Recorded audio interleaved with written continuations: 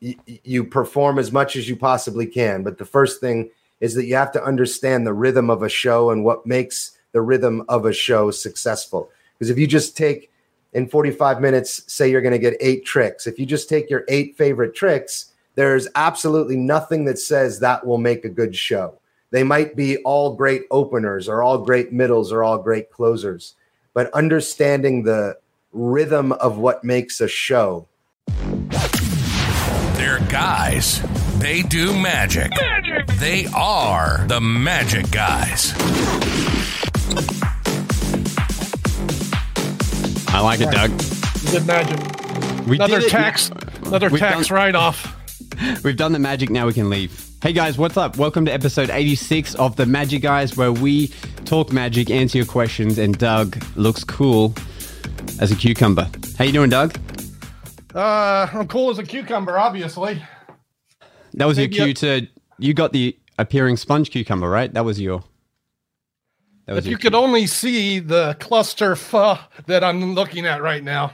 I didn't get the note on the sponge cucumber, but cue it up for next week, and I'll contact Murphy's Magic. I can give you a little something. Do you want a little freebie? Oh, yes. I love freebies. There you go. I'll send it to you in the post. That'll be $10. Thanks. Man, that's going to go on a TikTok.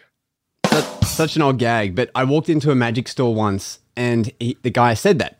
He's like, look, yeah, everything's price marked, but would you like a freebie? I'm like, yeah. He's like, here you go. How did I make it to this age and never hear that one? Like, dude, that's an ultimate dad joke, right? The freebie. Yeah. And then the other joke is he followed up with it, but I forget how he led into it. But he's like, yeah, the last guy I tried to make that joke to gave me a black eye, and then he pulls out the black eye sponge. Yeah. This is comedy gold, friends. Comedy gold. I've got research to do and sponges to order. Yeah, exactly. For everyone wondering, Jason is still, yet again, on the cruise ships. I'm starting not to believe this. I think he's segued into like manufacturing, and he's not actually performing anymore. I think it's a skit. It's very possible. Whether he comes back, well, he's coming back. Just in what capacity? Does he have to start streaming from the boat, or do we have to pre-record some? Or I know when he heard the guest tonight, he tried to weasel his way in, moving the days around, tried to finagle a skit where he's on this, because it's going to be a good episode if you don't know. Absolutely. Why are we dilly-dallying talking about us? Let's talk about our guest and get him on here.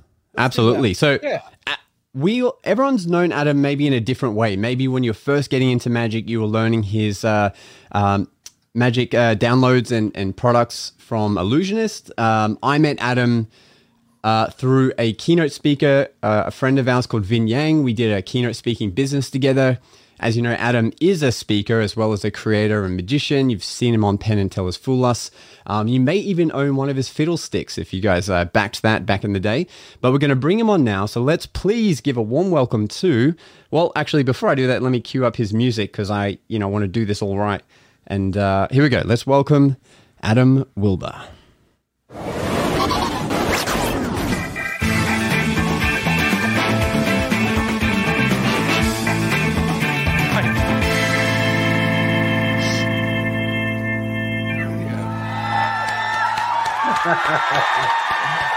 Awesome. That was cool. That was cool. You got some fancy pro graphics on that skit coming in there. Coffee beans and everything. Yeah. That was awesome. Thanks for that. You know what? I'm glad you noticed. Every guest that's come on, I've tried to add a little, what do you call it, Easter egg into it. But this time I was like, you know what? I'm just going to put it slap bang in front. That's what we need, Josh. We need it in our face like that. Yeah, exactly. That's it. If there's been Easter eggs, I've missed every one. Well, you didn't miss the Jason is gay one, Doug. That one I made a little bit obvious. Unfortunately, I didn't. Hey, I love our humor. I don't know that all of our viewers enjoy that humor, but whatever. Well, it's all Doug. Just email Doug. But Adam, that's me. How you doing? I'm great. Thanks for having me on, guys. I've watched what you guys have been doing and 80-something episodes in a row, so my hat's off to you guys. Well done. Yeah, we just have no social life. That's pretty much it. 1 hour a week. Doug lives indoors doing his content now, so he's like, yeah, I'd love to catch up, guys. again. Went from for the 86th all the time outdoors on the street to all the time indoors behind a camera. Man, I'm like ready now. I've been in this room for about 4 months straight. I'm just licking my chops to get back out to the cobblestone, but that's going to be October. It's a ways away still. Where are you going in October? Back where it's not hot in the French Quarter, but right now it's 100 degrees in New Orleans. I'm staying in this room for a couple more months. I have plans I'm working on still, but the long plans to get back out there and magish for the people, at least a little bit. The people want it. Speaking of which, you were on the road yesterday, Adam. I mean, we talked about this a little bit, but how much live performing are you doing right now? Like, people see your creations and stuff, but you're a working guy. Yeah. What are you doing at the moment? I've got what am I? So I got back from London where I was session. That's what I was thinking. Where you were just there, like when did you get home? Well, hang on, Doug. Maybe we'll ask that again. But I'm like, how did you even do a gig already? That's what I'm wondering. How did you have time for a gig already? After yesterday's gig, it felt like finally coming back from the trip because yesterday, was super. A gig I normally wouldn't take, which was 5 hours to the show. I don't care. I was only 20 minutes performing, but even if it was a full 45-minute set, that's still quite a drive. But it's in that sort of the drive for fly. So it was a bit of a nightmare getting there. But to answer your question, it's getting pretty busy again. I'll be in Austin, not Austin. I'll be in San Antonio next month doing a really cool Comic-Con. But it's a highlight is the vehicles from a lot of these movies, like the Batmobile, the Ghostbusters car. So all these cars will be there, but also tie in with the movie. So I have a booth there. Like, think of a trade show magician, but I'm only hired to magish. So I just Are you hired by the conference to entertain then? Is that what you're doing? So you're not promoting Vulpine. It's a different. Correct. You're just, Yep, make people smile and laugh. Their objective is make people have a good time. Is this a new market for you, Comic-Cons? I've always thought it'd be great for a magician, even in a pitching capacity, if not entertainment. Absolutely. Yeah. Mm-hmm. I have not done a Comic-Con. This is a remake show of a show 2 years ago, which was a Comic-Con, but the day of the event they canceled because of COVID. So this is sort of a follow-up to that. So it'll be my first Comic-Con, but from what I've heard, it's a lot of really dorky, fun people having a good time, which sounds like a magic convention to me. Absolutely. You know? Excellent. Yeah, sure.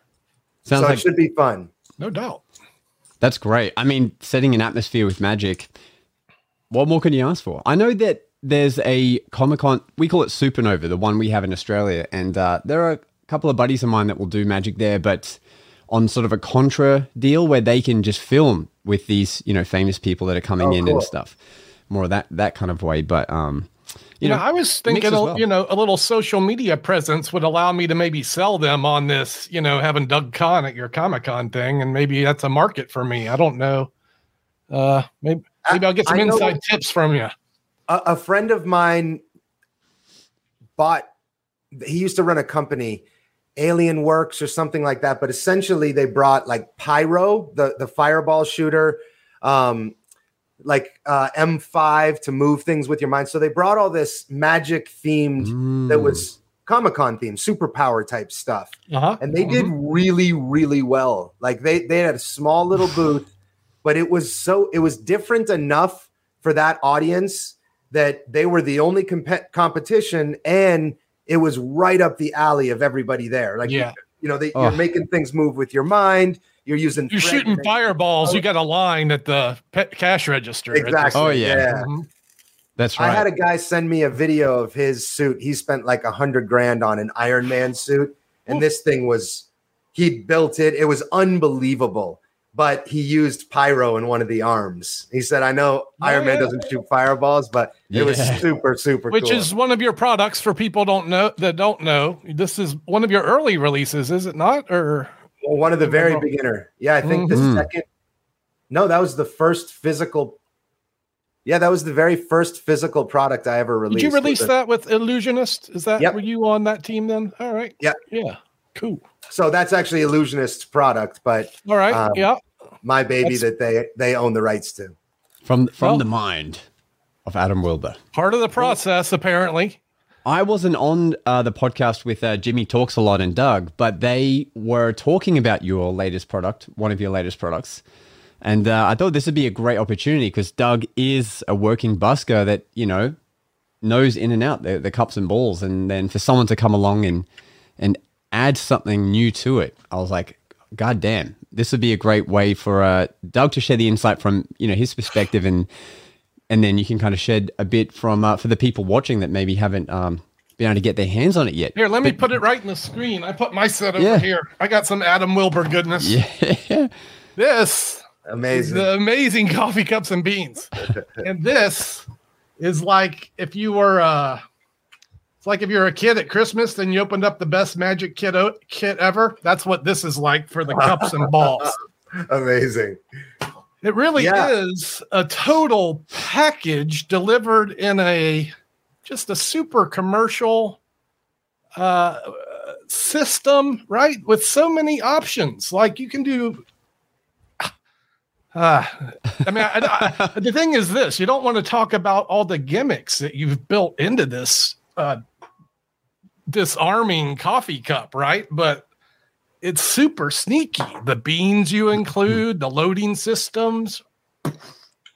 Yeah, I mean, this was a labor of love for sure. I think, as you guys know, if you really want to be a close-up magician, that a lot of people say the same thing, that you need to know the cups and balls. And it's for good reason, because very few other tricks can force you to learn everything about magic, from timing to misdirection to sleight to body movement to loading to palming. Every single thing that we do and almost every trick we do is utilized in the cups and balls. So if you can learn like a really good, well thought out, not even just the moves, but how do you get something that is essentially you saying, I'm going to slip a ball under a cup a whole bunch of times. That's it. So I'm going to do that for like 6 minutes straight in a bunch of different ways. And each way hopefully is a little bit better than the last, building to this explosion. So everything about the cups and balls encompasses what it takes to put together a pretty routine, right? A pretty close-up piece of magic. Go ahead, Doug. Chime in and say part of this wonderful production is a great tutorial over 3 hours of instructionals where you teach these things. So not only do you get the great props, but you also get a wonderful from beginner to end, beginner, intermediate, advanced, and then you get a bunch of other artists offering their take on the prop as well. So, yeah. I mean, I think for me, I loved the cups and balls. I performed it like everyone else, which was the history and the hieroglyphics on the walls. And I think inherently that script is very prominent because we don't know how to explain this silver cup. There's no one's ever seen this before. So the only real logical explanation is, hey, this is a really old prop that magicians used to use. So let's talk about the history of magic and yada, yada, yada. Mm-hmm. And I didn't like that, but I couldn't find a presentation that fit for me outside of explaining these cups. So the whole idea of the coffee was, how do you make it non-suspect, but also something that in my presentation, I can talk about the idea of having a cup of coffee with somebody is one of the realest moments in life, because you're sitting down, being present, just like we are right now, watching a magic trick. Yeah. And it all worked out. And then the gimmicks and the loading and everything that, slowly took place over about a decade of development into what, if I never put out another magic trick, this I would be happy with, to say, look, I've done my part in hopefully inspiring new people to learn the cups and balls and change a classic, not change it in a better way or a worse way, but change it in a way that fits me. And a lot of people have been really receptive to this idea that, it's also attainable. While it's not like, nickel and dime magic, you go shopping for cups and balls, you're going to spend $400 or $500. This is not that. This is super reasonable considering what you get in this package. In fact, I think you made a mistake selling it this cheap, but wow, you did it. And congratulations on that for the community. Thank you. A lot of people said the same thing. That's underpriced, but it is. But I hope you're making really your piece. Our goal, my goal specifically, is that never would anyone be able to buy something from Volpine and say, I paid too much for that, right? That in the magic world, we do a lot. There's stuff that people put out and it's like, dude, if you're going to charge that amount of money, build the prop properly. And I opened this podcast with one of those props, you know, I'm a sucker for that crap. Same here. I'll buy it all. That's why right. But I'll only buy one or two. I won't name names, but certain people will only burn me twice. And then I'll go, okay, exactly. No more. Yeah, we're trying to make Volpine 20 years from now. People still say, hey, I've never bought something from Volpine where it felt like I paid too much. And that just means we're not putting anything out if I don't perform it to a real paid audience. And that takes a long time. Doug, you know, before you put something out, same with you, Josh, you're never – the best things you can buy are the things that somebody's worked for 10 years and you go, great, I'll put that right in my show. Yeah. I could even borrow the script heavily if I wanted to, and I've got a performance piece. That's the goal. So that's what we don't get enough with Magic releases. You know, everyone's, rushing to release whatever piece of crap they can to the Magic community. And we really need more love, just the love that that you put in I think the big companies have to, right? I've worked at big companies and it has to be the good thing about Volpine is it's Felix and I. So there's a lot of stuff we can't do. We're not real good at marketing. We're not real good at social media consistency, but we don't take salaries from the company. We don't have to pay anybody, right? It's just two people. I ship everything out from my basement. At a big company, you've got a minimum 10 salaries that have to be paid every month, which means you can't go 2 months without having a product. Yep. Right. And legally, you don't have to pay your daughter until, she's 18. So she can keep packing orders. I'm with you. This smart man. Exactly right. Yep. And that's why, Doug got married, because now Aaron can do all the post. That's right. Now we're working on some babies so I can have a better workforce. I can build my team. And if you convince them that Magic is really cool, then they think they're doing it just for the love of it. You don't even have to pay them. Maybe a quarter or 50 cents. It's pretty brilliant. How old are your kids, Adam? They're still young, right? My daughter is just about to turn 8, and my son is just about to turn 10. Yeah. Oh, he's getting there. Does he have an interest in Magic at all? Yeah, but he likes watching me perform really more than anything. He knows how hard it is. So I give him a splits gimmick, and he showed that on his virtual show and tell. And they loved it. I think he lit up there, but he's more right now into Fortnite type stuff. So sure. Good age for it, I guess. Good age for it. He's good too. He's got to the point where I can't even keep up with him, so I don't play anymore.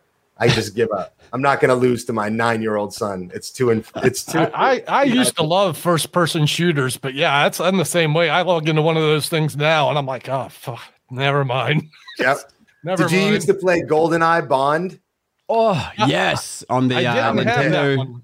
That was Nintendo 64. Yeah, we used to do Temple rocket launchers for days. We would just play it hours on end. And they're coming out, they're remaking it for PlayStation, a GoldenEye update based off of the original GoldenEye.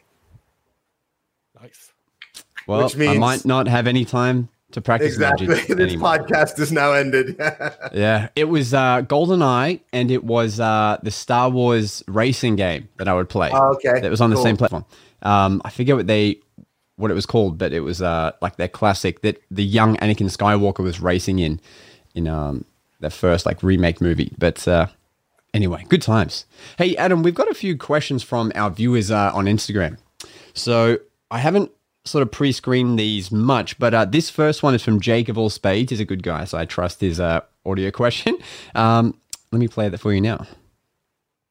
Hey guys, Jake from Chicago here. Sort of have kind of a big question. I'm a beginner. I've only been doing Magic for about 2 years, and I know, Adam, you do a lot of performing and shows. And so my question for you would be, what would you tell someone starting off like me how to set up a routine with all the stuff they know? Someone says, can you do a show? and your mind starts racing. Like, what goes through your mind when someone asks you to do the Castle or Penn and Teller? And like, how would you set up a show, and how do you get started to like get over the nervousness? And I see you very confident on stage, and yeah, I guess just what would be advice for people starting off wanting to do more performances? Thanks. Hope you all having a good one. That's a loaded question. Thanks, Jake. Appreciate it. Where do we start? Thanks. So, how do you think about putting a show together? I guess that's the main crux, right? Like, how do you get started with designing a show, or specifically Fool Us? I mean, that was some time ago now, but what was I propose that's two unique questions there. Let's take these one at a time. So yeah, do you have an answer there? I mean, how do you do a show? If you're just starting out, there's two things, right? Are you talking close-up magic show, formal close-up, or a parlor show? My suggestion is always to start with a parlor show if you're actually trying to become a professional magician, because you probably already know 5 close-up tricks. So learn your 5 favorite close-up tricks that aren't all cards.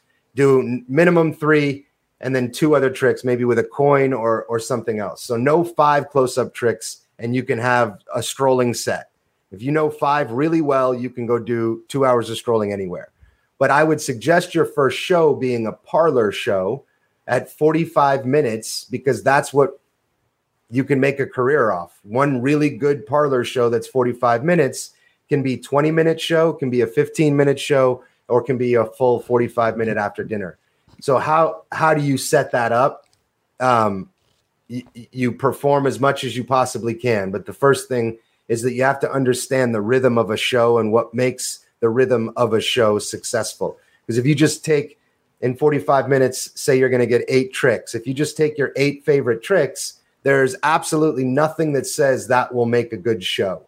They might be all great openers or all great middles or all great closers. But understanding the rhythm of what makes a show is very, very important. And the place you'll learn that is a book called Maximum Entertainment by Michael Wilber, or Dan Harlan has an amazing book on it. I believe it's called. I'm gonna Doug, forget. You should know this.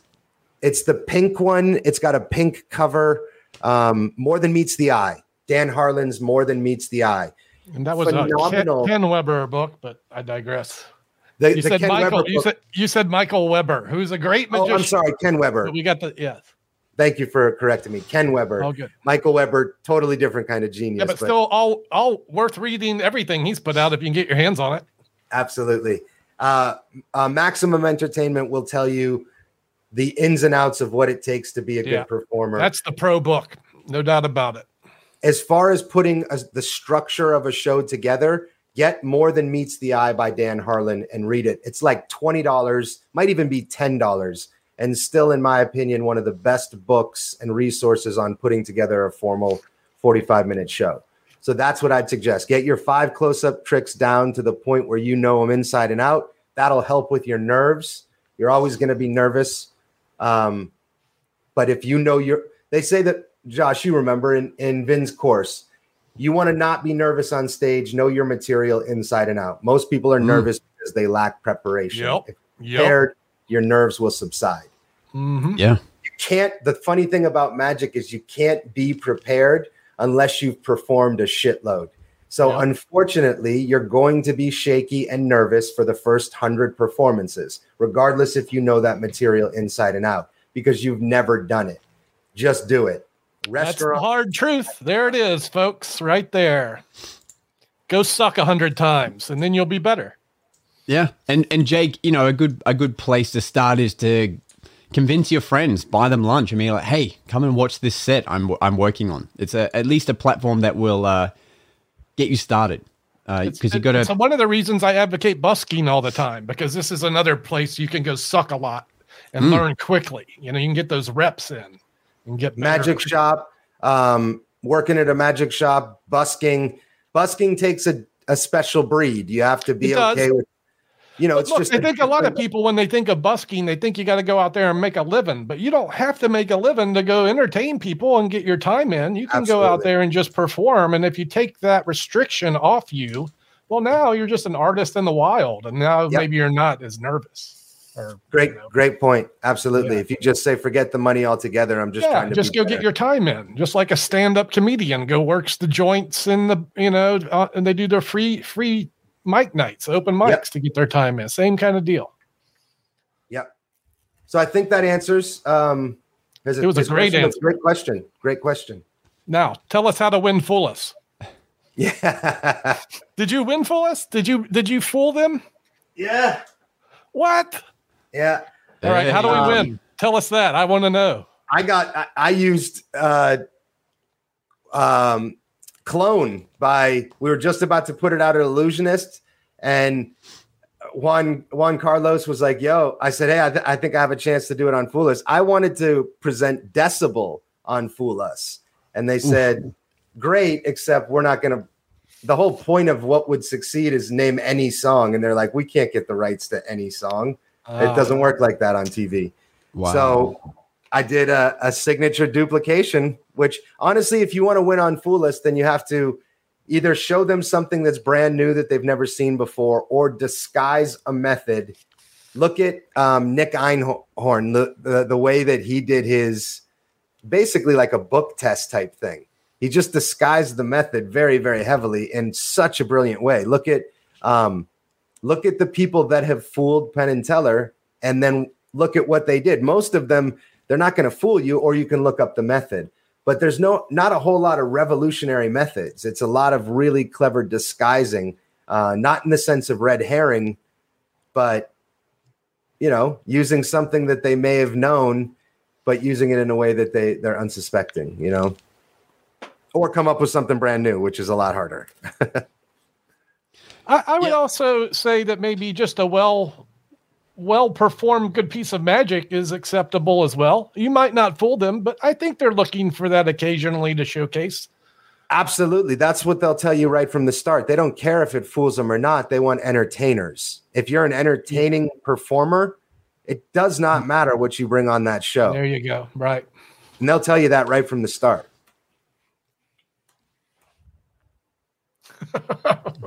Eric's got the right idea. Yes, he did. Clever thinking. I love it. Eric's. I mean, we mentioned Volpine Productions a little bit, but Dylan here asked the most direct question he could, which is, hey Magic guys, it's Dylan Young. I have a question for Adam Wilber, which is, what inspired you to start Volpine Creations? Awesome. Yeah, I love creating and producing magic. I love everything about the development process, the manufacturing process, the taking an idea, bringing it to the real world, testing it out, seeing if it works. Everything about it I love, except the marketing. I'm just terrible at marketing. I've learned to not say that anymore. There you go. I am continuing to improve my skill set in marketing, but I just love it. And after, with Illusionist, it's a company. You are one of many. And that means that there are certain things you can and can't do. So some things just wouldn't play well with Illusionist being a massive company, or Vanishing Ink, or any large company, where specifically being able to put only one effect out every 6 months. That doesn't work at a company. But I'll never not create magic, and being able to create magic that other people take and then inspire or entertain or whatever they do with it, to me is the best feeling I've ever had. For someone to write me and say, hey, here's a video of me performing your X, Y, and Z. A guy just sent me a video of him proposing to his now fiance doing the coffee cups and beans, with the explosion load being diamonds and her diamond ring in the middle of it. Whoa. Like that. That's it. That's pretty much it for me. So being able to do that it's got to be a part of me. And now if Volpine succeeds, Felix and I get everything. If Volpine fails, no one's to blame but Felix and I is awesome. So the inspiration was just because I'll never not be performing and creating magic. And I really love the process of developing products. When did you decide to go on your own, Adam? Was it you were an illusionist for a while? And 3 years ago now. How long? 3 or 4 years ago now. No, it's probably 3 years ago now. Yeah. And that my time had come there. I'd been there almost 7 years. 7 years. Yeah, that's a long time. Yeah. And there's only you'll outgrow any company, right? Anytime if you're a talent, you will. If you're a talent, you will. In a creative field of 100%. That's why almost all magic companies don't ever hold on to creators, because they'll outgrow a company. And there'd been plenty of things. It was just my time to go for a bunch of reasons. And then there were also some personal things. My wife and I were getting separated. There was just a lot. So I took about a year off. And in that year, I mean, literally 2 of these notebooks just filled with product ideas. Right. And it's like, well, what do? Do I go to a Murphy's or do I go to a Vanishing and hope that they'll put these out the way I want them, or take a chance and start our own thing? And, we're pretty proud. In 2 years, we've done about 8 products that all across the board have received 5-star reviews. So we're especially still from Doug. Hey, I'll mention another one. I was playing with this thing last week. I featured it on one of my YouTubes, the Where, What, When, the What WWW wallet. Yeah. And I think a couple ideas. Effect of all time. Yeah. It's a good one. What's missing on here is the word Volpine Creations. Your logo's on there, but I was showcasing this and I was like, where's the word Volpine? It should be on there. Yep. Your marketing needs work, Mr. Wilber. Hey, trust me. You're not telling me anything I don't know, man. This package is another great value, and it's another, to me, a toolkit. Like, I don't know that you have a deep tutorial with this, but when I received this, my mind started racing with ideas, which for me is a good product, and it's quality and reasonably priced. I mean, again, I'm genuinely trying to invent or create the magic company that I always wish existed. If I could, it would have L&L style performances with the same room and just, all right, here's the next set of magic. Yeah. You can't sell magic that way anymore, right? As soon as it's unfortunate, because some of the best magic ever was on L&L. Look at Bill Malone's set. Right, everything Bill Malone did in his L&L is an absolute still gold, and that's one of many. But now, as soon as you put that online, it's for the world for free. You can't monetize thoughts anymore, especially in the world of magic. It has to be a physical product. True story. Bob has a question. Does Volpine accept product submissions? Yeah, we do, but the truth of the matter is we don't have much to offer. We're not going to make you a huge name. We're not going to sell tons and tons of things. Actually, we're working with Eric right now on something because it's exactly the brand of Volpine. It's yeah. The truth comes out about who's the real inside guy, Mr. Leclerc. But yes, we do take submissions. It's just we're not. The reality is there are better companies that can get you more money, more sales, and more recognition than we can right now. So, do you see this being a bigger part of a business model moving forward? I would think it has to be. I mean, honestly, I have 40 products that could go to the market. You're good, huh? All right. Well, good for you. We don't. Ideally, yes. In a perfect world, absolutely. That we would be pumping out that much. I don't know. Is it ideal? If you got 40 ideas and you're hitting home runs, just keep hitting them, and then you don't have to worry about all the BS that goes in with releasing other creators' products. You know what they are. You lived it. Unless Doug just wants to know. Doug just wants the goods. He just wants to know what they are. He wants the tricks. That's right. You don't have to send me all the pre-releases. I'll vet everything for you, no charge. Perfect. Well, I sent it to Doug, and within like a day, he's like, "Hey, here's a couple ideas," and it's now the way I do my own trick that I put on the market. But wow, dude, the bill, the whole structure of it, of letting them pick the cards and then the bill reveal on top of it is like just beautiful. I thought for sure that was going to be like, Justin Miller had that in '89. No. No. I mean, not that I know of, maybe, but not that I know of. We didn't talk about this earlier, but maybe a bit later on, did you have anything you wanted to show the viewers? Any of your creations? I'll show you a card trick.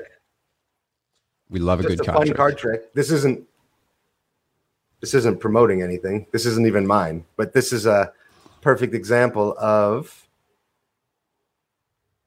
why it sucks L&L is no longer around. So this is off L&L, off Bill Malone's On the Loose, I believe. So we're going to start by trying to find some important cards. But first, a mix. And we'll go for, I'm going to try and do this on camera without flashing. And then I'll do you guys expose on this? Do you teach methods on here? Where are we at? What platform are we on? I'm good with it. And who cares what Josh thinks? Yeah, I mean, go for it. All right. Well, I'll walk you through it first, and then I'll just show this production. So 1, 2, 3. Say, here's the first ace. 1, 2, 3, and 4. Boom. Ooh, yeah. So 4 aces. I'll keep that production, but check out this trick. So 4 aces, one at a time. These aces are going to go from face up to face down, but hopefully you don't see the ace flip. I'm not going to do it like this because any sober person can do that. I'm going to do it invisibly. So one at a time. Here we go. I'll show you all 4 aces face up. That's the ace of hearts face up, spades face up, diamonds and clubs face up. They'll go from face up to face down, but without the turning motion. Here's the first one.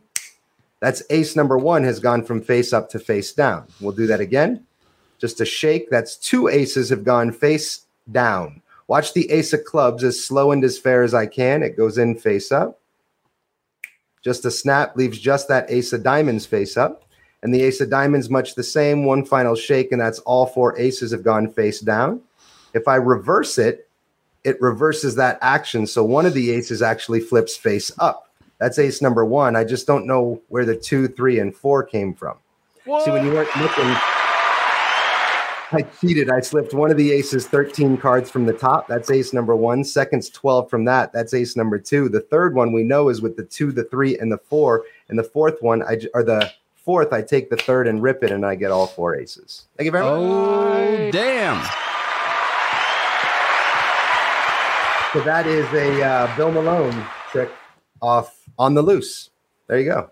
Damn. I don't think we can teach that. It was too good in a podcast format. But that's not Bill. I'll show you this production, which is mine. The beginning part with the aces. So wait, the ace production that follows that maxi twist sequence, he taught that on the... No. He's saying he came up with this first bit. Everything after the ace production. So 4 aces on top. This production here. So when I do this coming false cut, then saying, watch ace number 1, 2, 3, and 4. That one. So everything after that is Bill Malone, but I'll teach this. This is super fun. And the key is getting into it, which is, it's just fun to do. It's not practical, but you have 4 aces on top, and the setup I need is 2 aces face up on bottom, and that second ace face up under the top card. So I need to get to there from 4 aces on top. So what I'm going to do is pinky break, and then I'm going to half pass those 2 top cards. So now they're face up on bottom. Okay. And then in sort of a gesturing motion, I'm going to point. And as I point, I'm just going to steal this card off and do almost like a KM move and immediately cover it back up. So I know it sounds ridiculous, but it does work.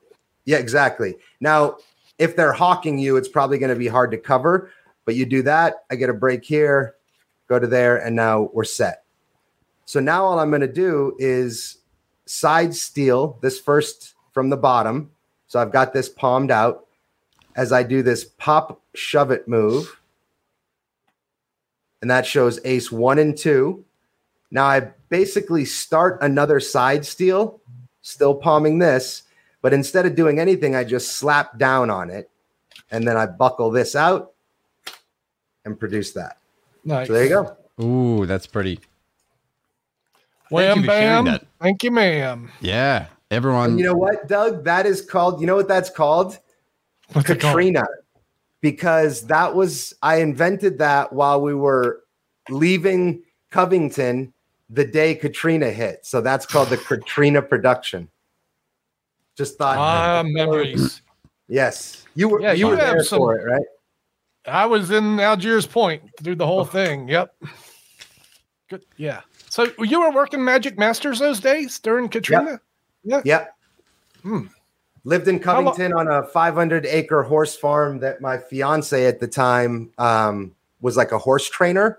So it was just this beautiful 500-acre farm with golf cart. It was so cool. And then I drive the hour and 10 hours. Yeah, that's a pretty good commute to go work. I mean, it was a good job, really. Magic Masters took care of their people. I'm curious. I'd never worked at a magic shop. Like I come from New Hampshire and Vermont, where the idea of making a living working at a magic shop, that was like my mind. Yeah, right. But Ken Fletcher paid his guys. He had good health insurance, and you got a commission and a good salary. I mean, that was it was fun.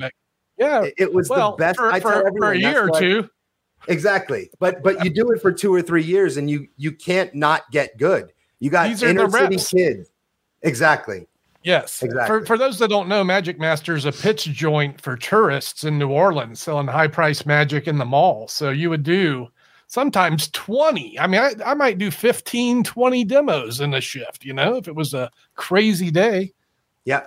10, it would be maybe an average. And you do that what did you sell the most there? The card kits, and Rocky raccoons. I was a good Rocky, pitchman. Dude, I sold tons of Light Flight. I was about to say, they always wanted you to sell the Light Flight, but I'm a bald guy, right? So I couldn't work the Light Flight because I'm a baldy. I would sometimes do a LeClaire hookup and do an ear thing, but I couldn't make that thing dance like the good guys could. You ever work with Mike Fisher? Mike Strange? You ever see him work this thing? Was he a tall, skinny guy that left and got into cybersecurity? No. Okay. Mike was a big guy. Man, he made this thing. He sold 50 Light Flights in one shift one time. Oh, dude. 50 Light Flights. I would stand out there because we made commission and that was the highest price thing. Sure. So I would just stand out. I'd build an audience of 50 people and I'd do the hack line of who wants to know how it works? Great. We take Visa, MasterCard, and Discovery. Come right in. Yeah. And that was it. They got it. They were like, okay, I can buy this thing. Let's go. It was, I loved that, dude. That's very heavy. I had an issue with that. Top, the spinning top. Oh, yeah, right. Very heavily influenced off 3 years straight of me doing Light Flight. That makes total sense. Yeah. You found your version of the Light Flight. Yep. I love it. The thing I didn't like about that trick is you have to, at Magic Masters, we always taught you the trick. You buy it and then we teach you how to do it. And I never liked taking the guy over to the side to be like, hey, buddy, you just got stuck. Yeah. So by the way, that $70 is this piece of thread. Sorry, dude. Yeah. You bought string. It's what you can do with it. I mean, I remember I helped do the merch for the Illusionists when they were first touring, when they were in Australia. And then I remember I would demonstrate the Light Flight, as we're calling it, and you'd see some people just buy it, open it up, be like, oh, what's all this stuff getting all tangled in the packet? And then they're like, oh, there's nothing in here. They're like, well, I don't get it. Yep. It's. I remember the first time when I saw levitation and found out what it was, I was like, well, that's stupid.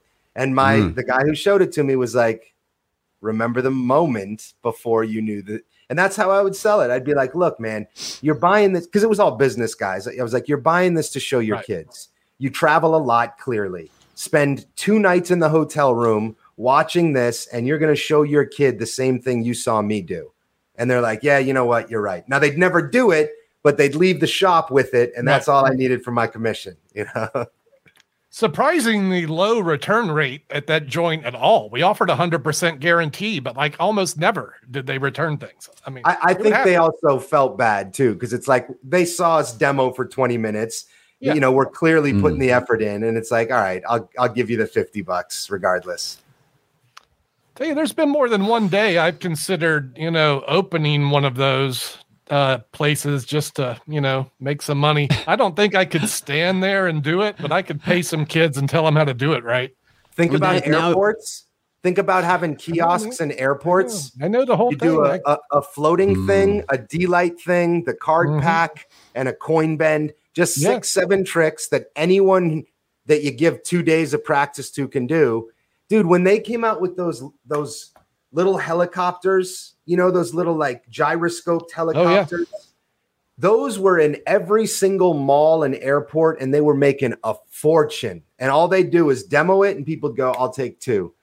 At a little magic kiosk where you're like, here, each thing is $15, or you buy all of them together for $55. Yep. You wouldn't not. I mean, you'd make money all day. Well, it seems like Comic-Con is the place to do that. I mean, people wanting to be superheroes, and you're showing them. Think of an airport. Coins. Think of an airport. Every single day, the amount of foot traffic that you have. That's all that it's about is foot traffic, showing them something like a D-Light or a floating thing to stop them, and then giving them the impression you can, whoever you have in mind right now, yes, you can do that to your kid or your whatever. An airport would be just the problem. The problem is this: every single day you have to show up there. And the rent to get a kiosk in an airport is astronomical. Look, I priced the Riverwalk about 3 years ago, pre-pandemic, and they're asking over $3,000 a month for a frickin' kiosk. $3,000. How many cards you got to sell to cover the kiosk before you pay the guy? I'm not paying me because I'm not standing there. I got to pay the guy now and the kiosk, and it's like I mean, a shopping mall, a busy shopping mall is going to be that a week at least. Not to mention an airport, you know, it would be insane. But man, just the volume that you would have to sell. I don't want to manage that much inventory. Doug, exactly. You started this quest, so now you got to eat it. You're going to have to put up with it. Here's what I'm doing. I'm providing ideas for other people to run with. You're like the Steve Jobs. It's a great idea for someone that's not me. Yeah, I'll help you out if you need help. Just let me know. I got ideas, but I'm just not going to go do it. Hey, your kids are older now. They can, you know, you can put them to work. It's the kind of thing you don't want to push on a kid, right? If they want to do it, they do it. I've made offers. Apparently, everybody thinks I'm doing weird things, and no one wants a piece of my pie. But that's fine. That's no fun. All right, we got a question from Bob. He's been very vocal in the comment section. Thanks, bro. So we're going to play your question, and hopefully it's different to what you've been putting in the comments. Bob. Hey, Magic guys. I've got a question for Adam Wilber.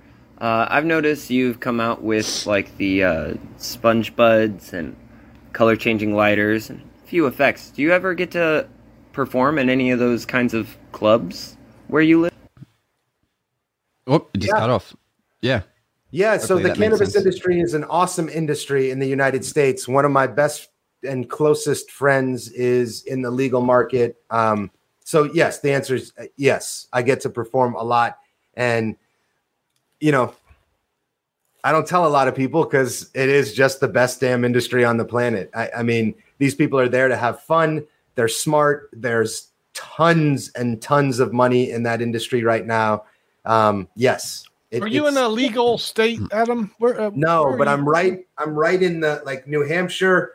And then Maine, Vermont, everywhere surrounded me. I'm 20 minutes to a shop, but it's in Maine. So technically New Hampshire will be the very last state. It's just the way we are here. I get it. I think I remember seeing you were at a trade show doing sponge buds, right? Yep. There's a bunch. I mean, cannabis trade shows are huge. They're all over the US, and they're all looking for something that's fun. And if you're like, look, here's some pot themed magic, I can stand in your booth, and it's just a huge win. Imagine if they mixed that with Comic-Con. Now you're having, you know, Superman buzzing out and having a good time. Watching people really levitating. There's a real reason for his eyes being red. You know what I mean? Yeah. And so, hey, let me just give that to myself there. Hey, if you ever can't can't fill in one of those gigs, I'm your guy, Adam. If you ever need a fill in for like when, all right, you know the call. All right. I usually try and clear my calendar for those ones for sure. Yeah, I get it. The last one I was at, the booth directly across from me, they just had jars and it was free sample. And I'm like, I'm doing magic the whole time. They're loving it because I'm building a crowd that's pushing into their booth. Yeah, right. For people who partake responsibly in the connoisseurship of cannabis, go to a cool cannabis trade show. It is. You think a tech trade show is cool. The cannabis trade shows, the bigger ones, the exhibits these people do. And I think inherently cannabis consumers are creative people, right? So it's just, they're really cool to go to, even if you're not performing. But honestly, Google wherever you live, cannabis trade shows, cannabis conventions happening in the next year. Find 2 of the biggest booths. You'll see a map. It'll show you all the different booths. Find the 2 or 3 biggest booths. Call them directly and say, hey, look, I've worked in this space before. I know what you need is some sort of differentiator, something to remember your brand. I specialize in that. It is a no-brainer for them. I used to say tech trade shows were easy because that's just the sell is easy. Cannabis, especially if you buy the never-ending cannabis sponge balls and never-ending spliffs from Volpine Creations, and you make yourself a video promoting that to them, say, hey, I have these split. This is the kind of magic I do. You're in. It's a no-brainer. So great industry. I imagine like every trade show, they're all looking for some kind of stand activation, which gives them a reason to come up. Whether it's a basketball hoop, and if you get 3 and you win a prize, or we got a selfie station here, or we're giving out USBs. But if you can actually be this interactive guy, not to mention you're branded to what they're doing, it's it's a no-brainer, I think. And the other thing you can do as well, if you're not, an extra step, I think, is that you could actually go physically attend one of the trade shows and then meet them that way.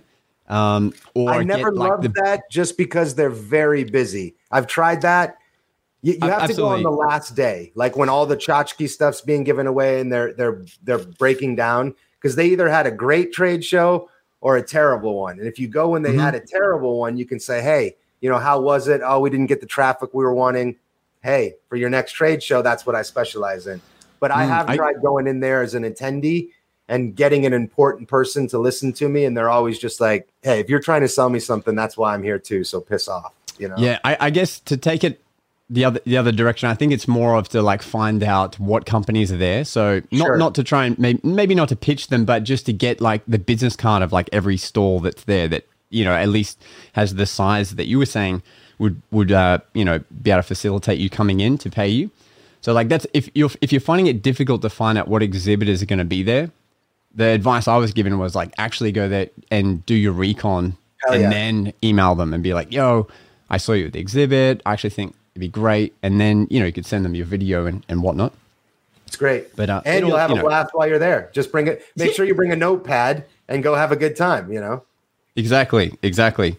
Hey, in the beginning, when we were all magicians just wanting to show people magic, did you guys ever use that opportunity to like show your partner the tricks in the beginning? Like, oh, how does this look? Or your friends, and then slowly, you kind of wear them out with seeing too many effects. Does this ring a bell to you guys? Sure. No, my wife loves magic, all of it. Okay, good. Because this is a theme that happens to all of us at some point early on. A lot of us. A lot of you guys listening are probably, you can think of those people you showed magic to in the beginning. We've got Jimmy here, one of our listeners, and he's asked a question. I think he's in that stage in his life with magic. So let me bring Jimmy on for a second. Guys, this is Jimmy. Been a fan of you guys all the way from the beginning. Even went back and got caught up on all the episodes.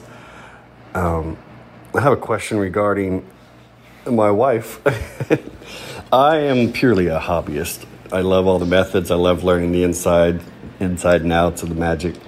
But I think she has been cursed with the magic mind from catching different flashes and failed tricks, failed attempts from time to time, which causes her to not see the magic in some tricks and even look to the wrong place or know where the magic's happening. So I don't know if she's really even giving me good feedback, but there are times where she does give me good feedback, so I still want to keep using her, you know? But it does, whenever she gives me the negative feedback, I don't know if it's purely because of her magic mind or if it's, I don't know if this question even makes sense. It makes sense. I know that you guys have girlfriends and wives and stuff, and maybe you've ran across this, but Thanks, any dude. help or any advice Not on all that of us subject would be awesome. Thanks, guys. Unreal. Jimmy, you're not alone, okay? Thanks for your question. Josh, are you married? Basically married, 10 years together. Not officially married yet, but I've gone through this process. Yes. I think the answer, and I'm trying to manifest for myself, but imagine first, your wife, in my opinion, is always going to do that, right? They're never going to look at magic the same way a normal person will. It's not going to happen, especially after any amount of time, unless they're also a magician. Like, imagine being married to a magician or dating a magician, and it was like, hey, check this out. But then the problem comes in, when it's like jamming with friends and they go, oh, we'll try this. And it's like, that's not what I'm asking you. I'm just asking for this. I think the best feedback is always film yourself, talk to the camera like it was a spectator, see if it's good enough, and then just go perform for regular people. Do it in the real world for real people. Because I do think after that couple months and knowing what a double lift is and a few other things, it's like, it's really hard to get a significant other to watch the effect as opposed to just going, yep, I know how it's done. So it's a challenge.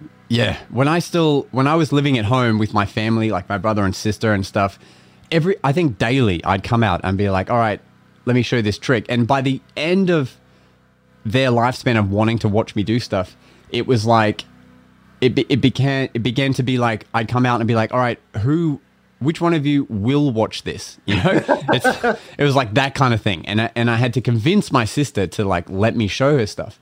And, it brings me back to Vin, who we learned some keynote speaking from. Well, not some. We learned a lot from. And he, when I went and did his communication workshop, he was like, all right, so to work on your voice, when you start practicing your new way of speaking, it needs to fall on neutral ears, like people who haven't heard you speak before. Otherwise, if you start speaking with all this dominance and stuff to your friends, they're going to be like, dude, why are you talking like that? Like, that's super weird.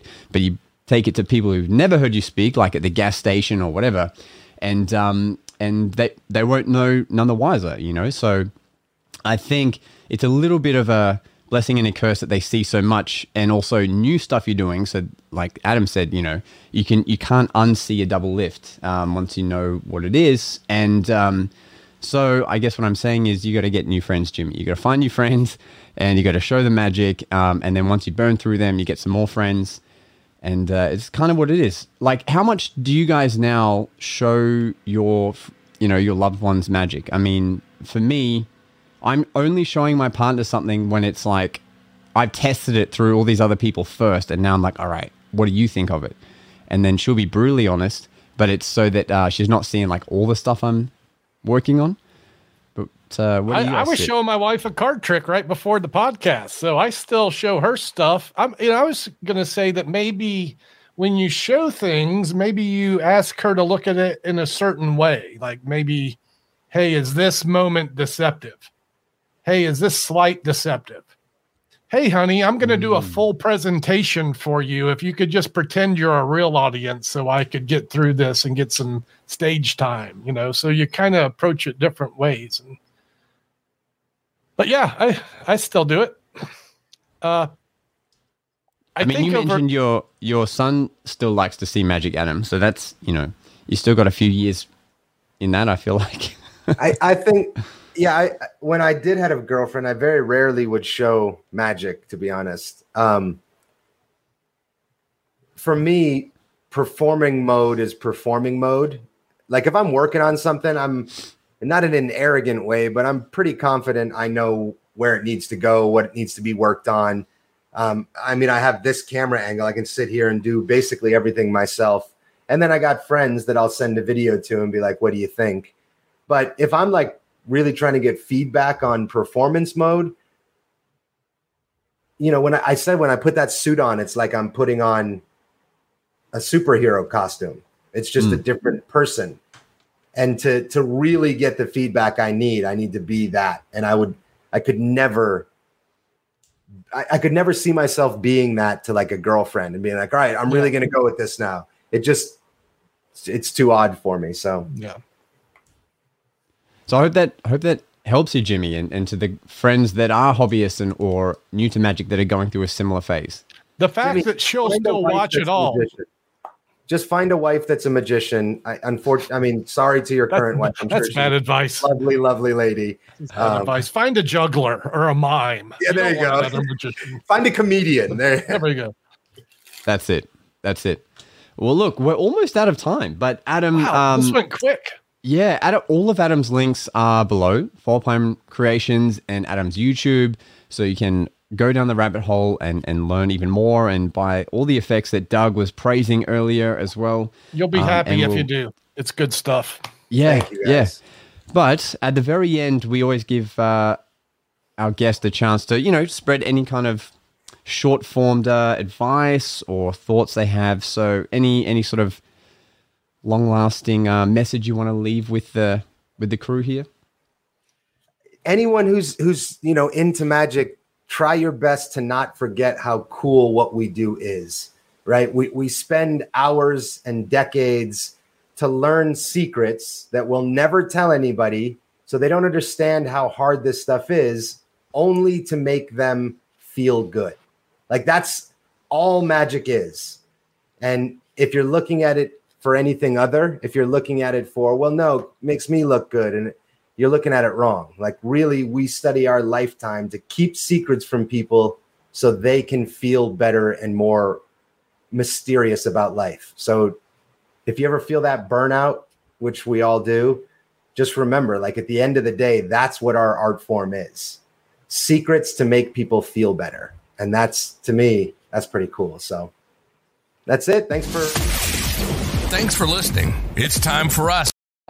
I didn't want to cut out your talking. I usually, for those watching, know I try and find a nice spot to end. That was perfect. I was just saying thank you for listening. So now that we made it all awkward, but thank you for listening. Yeah, awesome. Thanks for watching, guys. We'll see you next time. Peace.